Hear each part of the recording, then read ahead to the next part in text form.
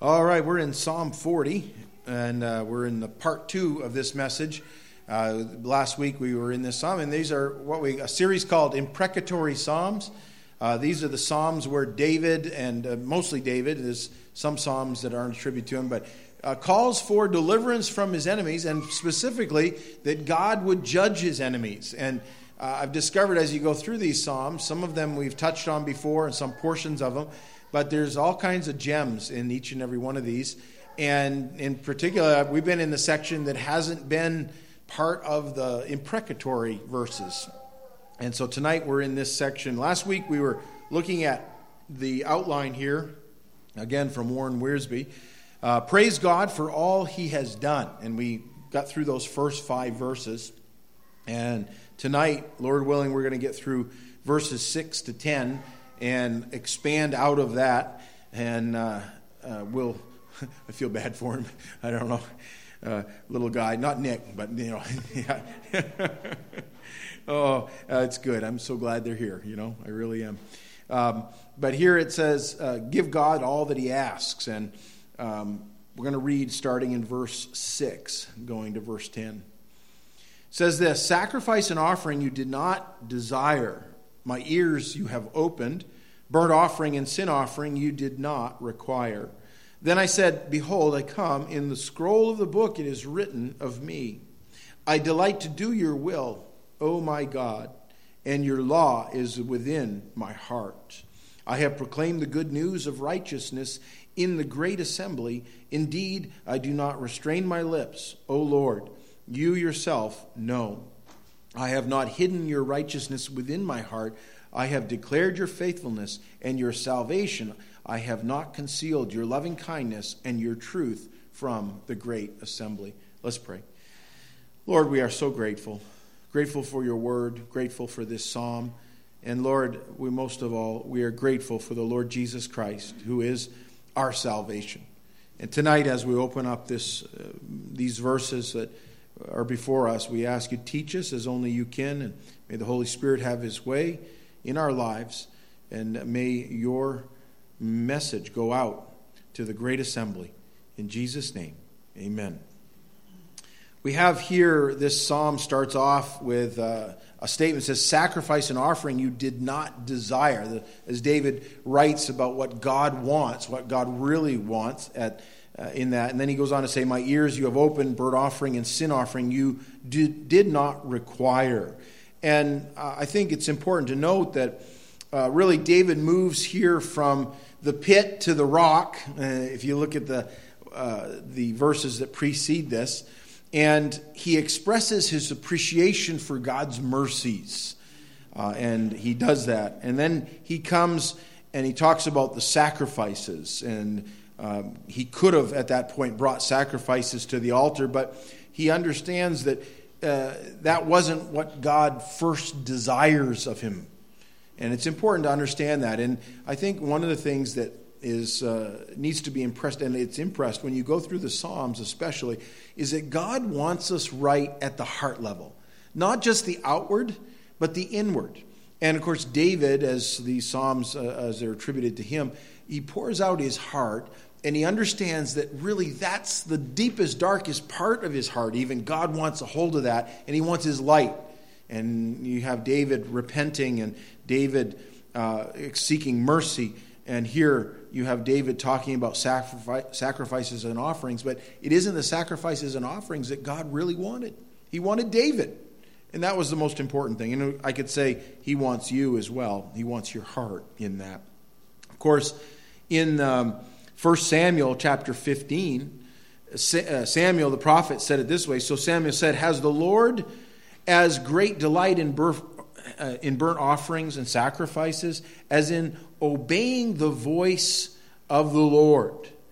Behold, to obey is better than sacrifice, and to heed than the fat of rams." And of course, Samuel got it right as he proclaims there that it's always better to obey.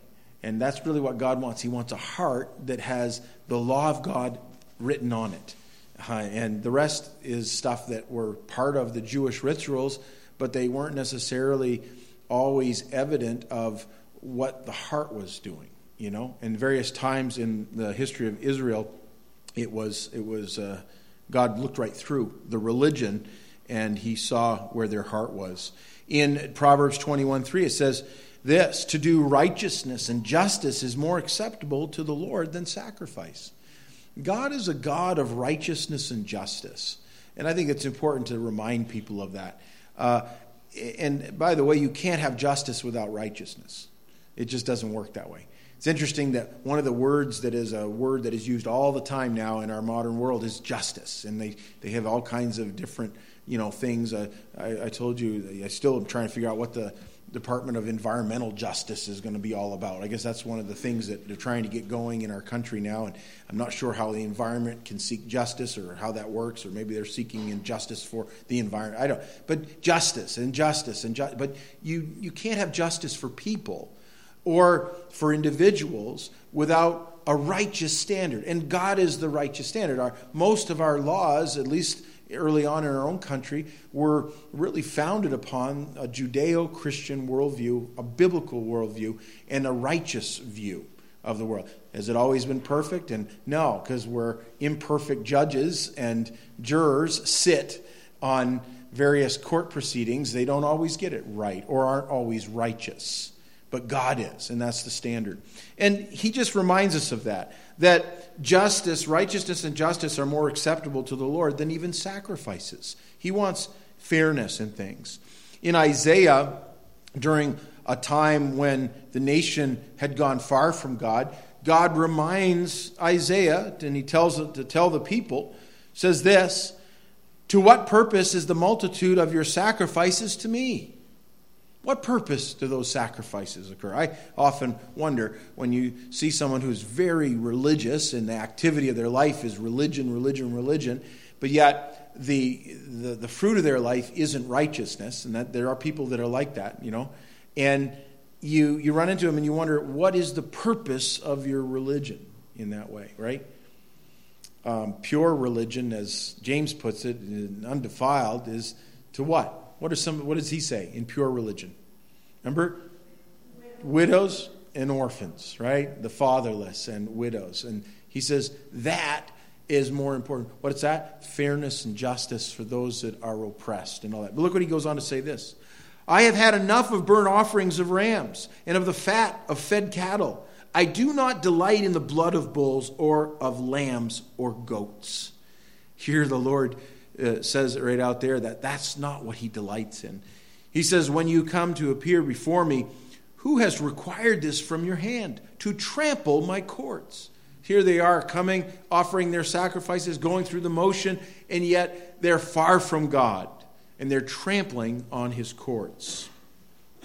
Bring no more futile sacrifices. Incense is an abomination to me. The new moons, the Sabbaths, the calling of assemblies. I cannot endure iniquity and the sacred meeting. Your new moons and your appointed feasts my soul hates. They are trouble to me. I am weary of bearing them. And when you spread out your hands, I will hide my eyes from you. Even though you make many prayers, I will not hear. Your hands are full of blood. Boy, that could be a testimony of our world today and our nation today. And there are people who want to somehow say they're Christians, but their hands are full of blood. God says, I hate that. My soul hates it. God hates it. Wow. Wash yourselves, make yourselves clean. Put away the evil of your doings from before me. Cease to do evil. Learn to do good. Seek justice. Rebuke the oppressor. Defend the fatherless. Plead for the widow. There it is, right? And that's what the Lord says they were supposed to be doing. They weren't doing those things. And that's what God wants them to do, his people to do that. We see that. Jeremiah, in his day, same thing. Look what it says in Jeremiah 7. For I did not speak to your fathers or command them in the day that I brought them out of the land of Egypt concerning burnt offerings or sacrifices. But this is what I commanded them, saying, obey my voice, and I will be your God, and you shall be my people, and walk in all the ways that I have commanded you, that it may be well with you. Wow. Here, the nation of Israel had come out of Egypt, and God didn't throw all that stuff on them, the law, and Moses, and all the Levitical orders, and all those things. Those came later. But what he said at the heart of it, the foundation of it, is, I want your obedience. I want your heart. Hosea, prophet Hosea says this in chapter 6, verse 6. For I desire mercy and not sacrifice, and the knowledge of God more than burnt offerings. In Hosea's day, they were dying for lack of knowledge. Literally, it says that in Hosea. People were dying, and they were dying apart from God, even though they called themselves God's people, but they didn't have the knowledge of God. By the way, sometimes people have access to the knowledge, but they suppress it, don't they? And they suppress it in unrighteousness. That's Romans chapter 1. They were doing that in that day. And of course, Hosea is a picture of a nation that has strayed. And it is typified in a personal relationship between Hosea and his wife, who has gone off committing adultery and into harlotry. And there, God says, Israel, you're doing the same thing to me spiritually. He wants our heart. Micah chapter 6. With what shall I come before the Lord and bow myself before the high God? Shall I come before him with burnt offerings, with calves a year old? Will the Lord be pleased with thousands of rams, 10,000 rivers of oil? Shall I give my firstborn for my transgression, the fruit of my body for the sin of my soul? That's all questions, and emphatically, no is the answer, really. The fruit of my body for the sin of my soul, Of course, the Lord would do that with the Lord Jesus. God the Son would come, he would enter into humanity and become a man. In so doing, his fruit, or the fruit of his body, would be a sacrifice for sin. But you and I can't do that. We're in sinful bodies. Our soul is sinful. We are sinful. Look what he goes on to say in verse 8. He has shown you, O man, what is good. And what does the Lord require of you but to do justly, to love mercy, and to walk humbly with your God? I think that's a wonderful life verse. It really is. What does God require of you? And he requires you to do justly and to love mercy. Sometimes we are merciful only as a last resort. Love mercy. And great here is this, I love this, to walk humbly with your God. Pride is the original sin, isn't it? The opposite of pride is humility, and it's humility in a walk with God. That's the only true humility, by the way, that you can have. In the New Testament, the principles carried over there in this dialogue with the scribe and Jesus. The scribe said to him, well said, teacher, you have spoken the truth. For there is one God, and there is no other but he. And to love him with all the heart, and with all the understanding, and with all the soul, and with all the strength, and to love one's neighbor as oneself, is more than all the whole burnt offerings and sacrifices. Got it right. All the religion, I paraphrase it this way, all the religious activity in the world will not get a hold of God's attention. But what gets a hold of God and what he wants for us, not that he's not in tune to us at any time, but listen, he wants us to love him. He wants the heart. He uses the word sacrifice and offering, right? And by the way, the word sacrifice, that refers to a blood sacrifice, an animal that would have been killed. And they were good at that. I mean, think of the probably thousands and thousands of gallons of animal blood that was shed on Jewish altars. And yet that's not what the Lord wanted, and it never took away sin. I shouldn't say it wasn't what the Lord wanted. It was part of his program of faith in that they were commanded to do that, and it was a shadow of a greater to come, right? And that's Hebrews chapter 10. All right, we'll go there in a second here. But sacrifice and offering. Offering referred to a meal offering, and that was something they would do. And the word sacrifice, by the way, was a there was always a communal meal after the sacrifice, and there were various sacrifices. Obviously, the sin offering and the sacrifice for sin on the Day of Atonement, the high holy Day of Atonement, all pointed toward forgiveness that only came from a substitute dying for us, right? And in that case, it was an animal, but it pointed to where that reconciliation truly came from, which is from God. He says, my ears you have opened, and burnt offering and sin offering you do not require. Now, this is quoted in the New Testament in the book of Hebrews. And it's quoted a little different than the way it reads here, because you're going from Hebrew and into the Greek New Testament and then into English. And the idiom that is used here for instance, my ears you have opened, is it means basically it's referring to the birth process when a child is born. And in particular, it's those that yield the ear to the will of God, all right? The hearing of God. And that's how it's used here. Hebrews chapter 10. We'll go down through this, but I mentioned this morning, and it's funny, as I was going through chapter 40 here tonight and the Psalms, I was realized, oh yeah, that's quoted in Hebrews 10. And I mentioned that in Hebrews chapter 10, you have the picture here of the sacrifice of Christ, who fulfilled the Old Testament sacrifices in his final sacrifice once for all. You have the testimony of the Holy Spirit, who bears witness of that. And then you have the Word of God, which also testifies of that. It's all found here in Hebrews 10. And it's a quote, or some of it's quoted right here from chapter 40 of the Psalms. For the law, having a shadow of the good things to come, and not the very image of the things, can never, with these same sacrifices, which they offer continually year by year, make those who approach perfect. That's a statement. And the writer here simply says, all those things they did in the past and are continuing to do at the time he was writing this, they don't take away sin. They can't make you, I shouldn't say they can't perfect you or complete you. For then would they not have ceased to be offered?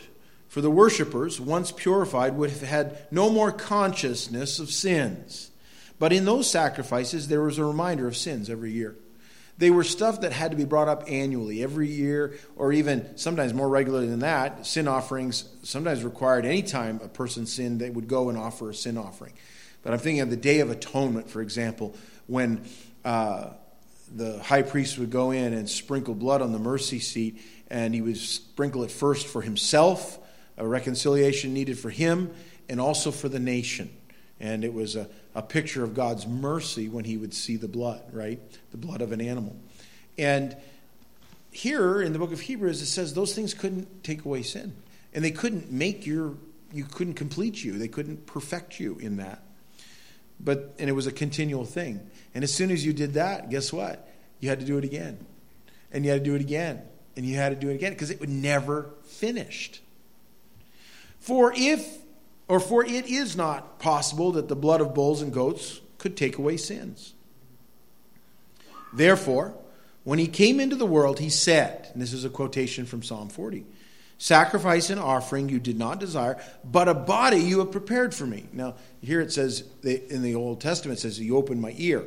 But that, again, is a Hebrew idiom, I guess is the way you'd say it. It's a reference to the birth process, a body that has been prepared, and the ears become open. You became an individual who can hear and think and reason, right? In burnt offerings and sacrifices for sin, you had no pleasure. Then I said, behold, I have come. In the volume of the book it is written of me, to do your will, O God.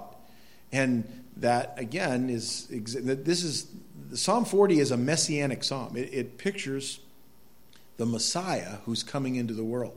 And David is writing about the Messiah. It's quoted and it's reaffirmed here in Hebrews 10 that that's exactly what David was talking about. It's talking about Christ. Previously saying, sacrifice and offering, burnt offerings and offerings for sin you did not desire, nor had pleasure in them, which are offered according to the law. Then he said, behold, I have come to do your will, O God. Interesting there, because the Old Testament refers to the Lord, and it's referring to the one who is a body being prepared as God. And that is a further evidence of the deity of Christ. The psalmist, through Holy Spirit inspiration, said, O God. And in the New Testament, same thing, through Holy Spirit inspiration, it's attributed to Jesus Christ, O God. He takes away the first that he may establish the second. By that will, we have been sanctified through the offering of the body of Jesus Christ once for all. That is a wonderful verse, isn't it? In the Old Testament, all those sacrifices that people brought continually, and they did those rituals over and over again, could never take away sin, and they always had to be done again and again. But Jesus did it once for all. What a sacrifice. What an offering. And every priest stands ministering daily and offering repeatedly the same sacrifices, which can never take away sins. But this man, that's the humanity of Christ. He's called God in the previous verses, but he's also a man.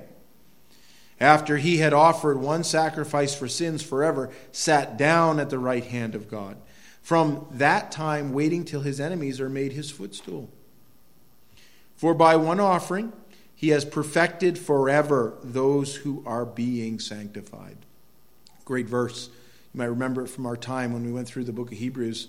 But you have one sacrifice completed in the past that is perfected, and its ramifications continue in the future forever. The tense of these verses talk about that.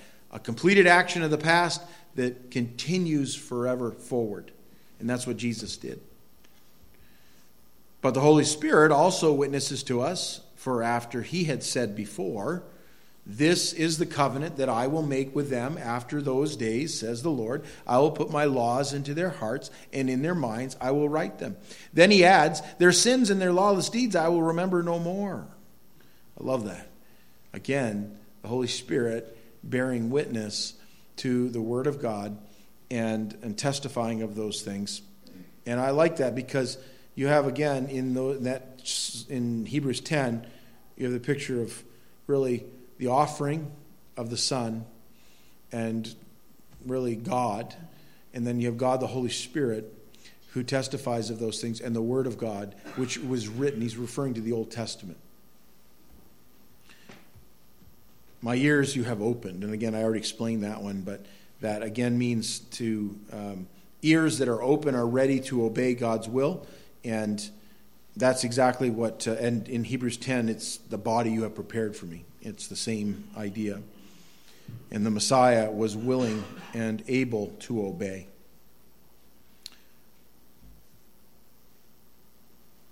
When a heart is right with God, it delights in God's law and has no problem obeying. None. And the same phrase is found in 1 Samuel. Now the Lord had told Samuel in his ear the day before Saul came, saying. So how did the Lord speak? He opened the ear to Samuel. Samuel had an open ear, and he heard what the Lord had to say. And this is what he quotes. Tomorrow about this time I will send you a man from the land of Benjamin, and you shall anoint him commander over my people Israel, that he may save my people from the hand of the Philistines, for I have looked upon my people because their cry has come to me. So when Samuel saw Saul, the Lord said to him, there he is, the man of whom I spoke to you. This one shall reign over my people. Of course, we know there was a Davidic covenant later out of the house of Benjamin, and you have David, who comes out of the house of Judah, right?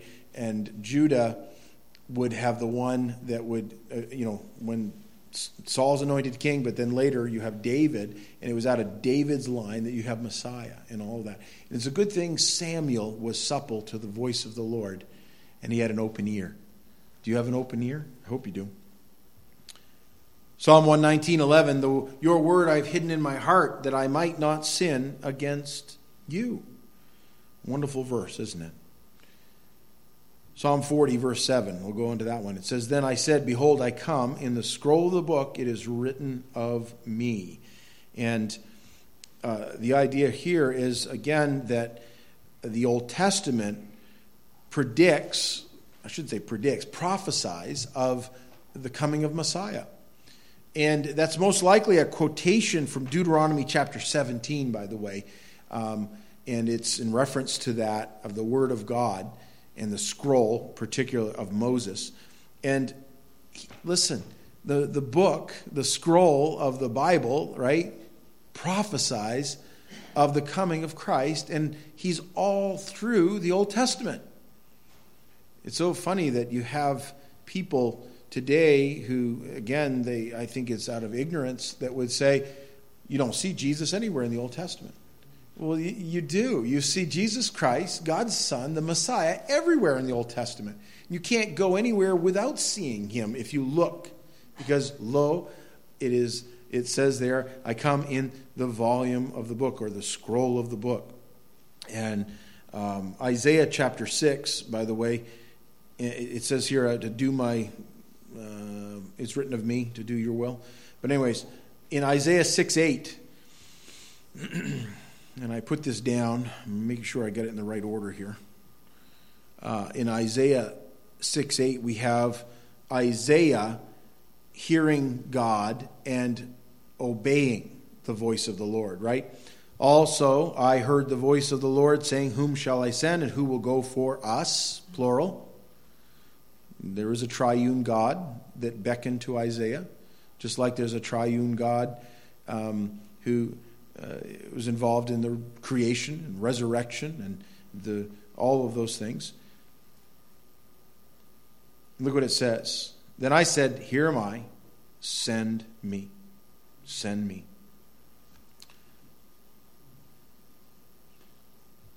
Deuteronomy 17, this is what I was quoting a while ago, or the scroll, maybe a reference to this. "When you come to the land which the Lord your God is giving you, and possess it and dwell in it, and say, I will set a king over me like all the nations that are around me, you shall surely set a king over you whom the Lord your God chooses. One from among your brethren who shall set as king over you. You may not set a foreigner over you who is not your brother. But he shall not multiply horses for himself, nor cause the people to return to Egypt to multiply horses. For the Lord has said to you, You shall not return that way again. Neither shall he multiply wives for himself, lest his heart turn away, nor shall he greatly multiply silver and gold for himself." You know, sad testimonies, I think later on, Solomon did all those things that he shouldn't have done. And yet God still used him in his mercy. "Also it shall be, when he sits on the throne of his kingdom, that he shall write for himself a copy of this law in a book, from the one before the priests, the Levites. And it shall be with him, and he shall read it all the days of his life, that he may learn to fear the Lord his God, and be careful to observe all the words of the law and these statutes, that his heart may not be lifted up above his brethren, that he may not turn aside from the commandment to the right hand or to the left, and that he may prolong his days in his kingdom, he and his children, in the midst of Israel." Now, that part of Deuteronomy that we just read, you imagine if our world leaders did that today? You imagine if they sat down, and one of the prerequisites to be a leader in America was that you have to sit down and write out the 5 books of Moses. And then you have to read them every day. And then you have to keep them. Man, we'd have a different world, wouldn't we? In that way. Really, the principle is that to hide God's word in our heart, it would do us well to probably write out Scripture and check it over and over and over again. And yet, isn't it interesting that you had in Jesus' day scribes and Pharisees? Scribes were those people that were given the task of writing Scripture. And they had to do it in such a way, it was meticulous, that every jot and every tittle, the smallest letters or accents in the Hebrew language, had to be perfect. And the scribes were so meticulous about it that for instance, when they were writing out Scripture, they would write out and they would assign a numeric value to each letter. And then when they got done a portion, they would write that, or they would add up all the numbers. And if the number came up different than the previous copy, they knew they had a mistake. So they checked it actually not just verbatim letter for letter, but actually number for number to make sure that it added up right. And if it didn't, they destroyed that scroll and they would have to restart and do it again. They specialized in that. And they had to get it right. Couldn't make any mistakes. And they did that for their life vocation. This was before you had copying machines and printers and everything else. They wrote the stuff out in a scroll. Imagine coming to the book of Isaiah, all 66 chapters, although we didn't have chapter divisions, but that's a long scroll. And they would get to the end, and if it didn't add up, they'd have to start again. And yet, you could spend your whole life copying Scripture, and when you come to Jesus' time, the scribes and the Pharisees, for the most part, had strayed far from God, and their heart wasn't in it. Calls them a brood of vipers. Wow. Woe unto you, he says, scribes and Pharisees. It's probably a little bit of scribe and Pharisee in us sometimes, and we miss the most beautiful part of learning God's word and putting it in our hearts. The Old Testament bears witness of a Messiah. Luke 24:27, here's the road to Emmaus. You have those two that are on there, and Jesus comes up next to them. Their eyes are held that they should not know him. And he begins to dialogue with them. And when it comes down to present who he is, he doesn't perform some mighty miracle. He could have turned a rock to a well or a tree or whatever, and that would have shown his power. Or he could have gone by some graveyard and raised up all the dead there. He doesn't do that. He goes back to the Bible. And it's there in the Bible he begins. It says, and in beginning at Moses and all the prophets, he expounded to them in all the scriptures the things concerning himself. He had the Bible. And we do too. We can present Christ from the Bible. Verses 7 to 10. Then I said, behold, I come, in the scroll of the book it is written of me. I delight to do your will, O my God, and your law is within my heart. I have proclaimed the good news of righteousness in a great assembly. Indeed, I do not restrain my lips, O Lord. You yourself know. I have not hidden your righteousness within my heart. I have declared your faithfulness and your salvation. I have not concealed your loving kindness and your truth from the great assembly. And again, we see here where David delighted in really presenting the good news, or the news that God had given him, the Word of God. And he didn't conceal it. He didn't hide it. It's important that we don't hide those things. And we have here David enthusiastically telling others. And when we sang those songs tonight, those mission songs often associated with that, it reminds us we do have a story to tell the nations, right? We do have something that is light in the darkness. We have so much available to us. It's God's Word and He Himself in that. And I am glad that He does that. It reminds us that really of the Lord's resurrection praises also. In Hebrews, again, in chapter 2 this time, the writer puts it this way. But we see Jesus, who was made a little lower than the angels. You see, when the Son of God, God the Son, took on flesh, He was made lower than the angels. He left the realm of glory to come to this world, and He inhabited Himself in flesh. Gave up the use of all His perfections to the will of the Father. He made Himself a little lower than the angels. Why? Because we as men and women are lower than the angels in that way. But look what it says, for what reason? For the suffering of death, crowned with glory and honor. See, He couldn't have gone and died unless He became a man. That He, by the grace of God, might taste death for everyone. For it was fitting for Him, for whom are all things and by whom are all things, in bringing many sons to glory, to make the captain of their salvation perfect through sufferings. For both he who sanctifies and those who are being sanctified are all of one, for which reason he is not ashamed to call them brethren, saying, I will declare your name to my brethren. In the midst of the assembly, I will sing praise to you. What does it do? It brings praise to God as people come to know him. Well, that's the end there. And then next week we may just, I'm not sure we'll talk about this part, but trust God for all that remains. And we see how David lays that out in this wonderful psalm. Let's pray.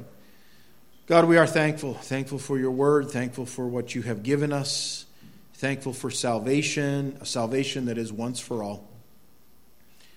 And what a great sacrifice, O Lord. And Lord, as we go forth this week, help us to sing forth your praises. Help us to tell others in this world, which is so dark and so hurting, that there is a place to find mercy, a place for reconciliation, a place, Lord, for forgiveness, a place for salvation. It's in Jesus. And we thank you for him. We pray in his name. Amen.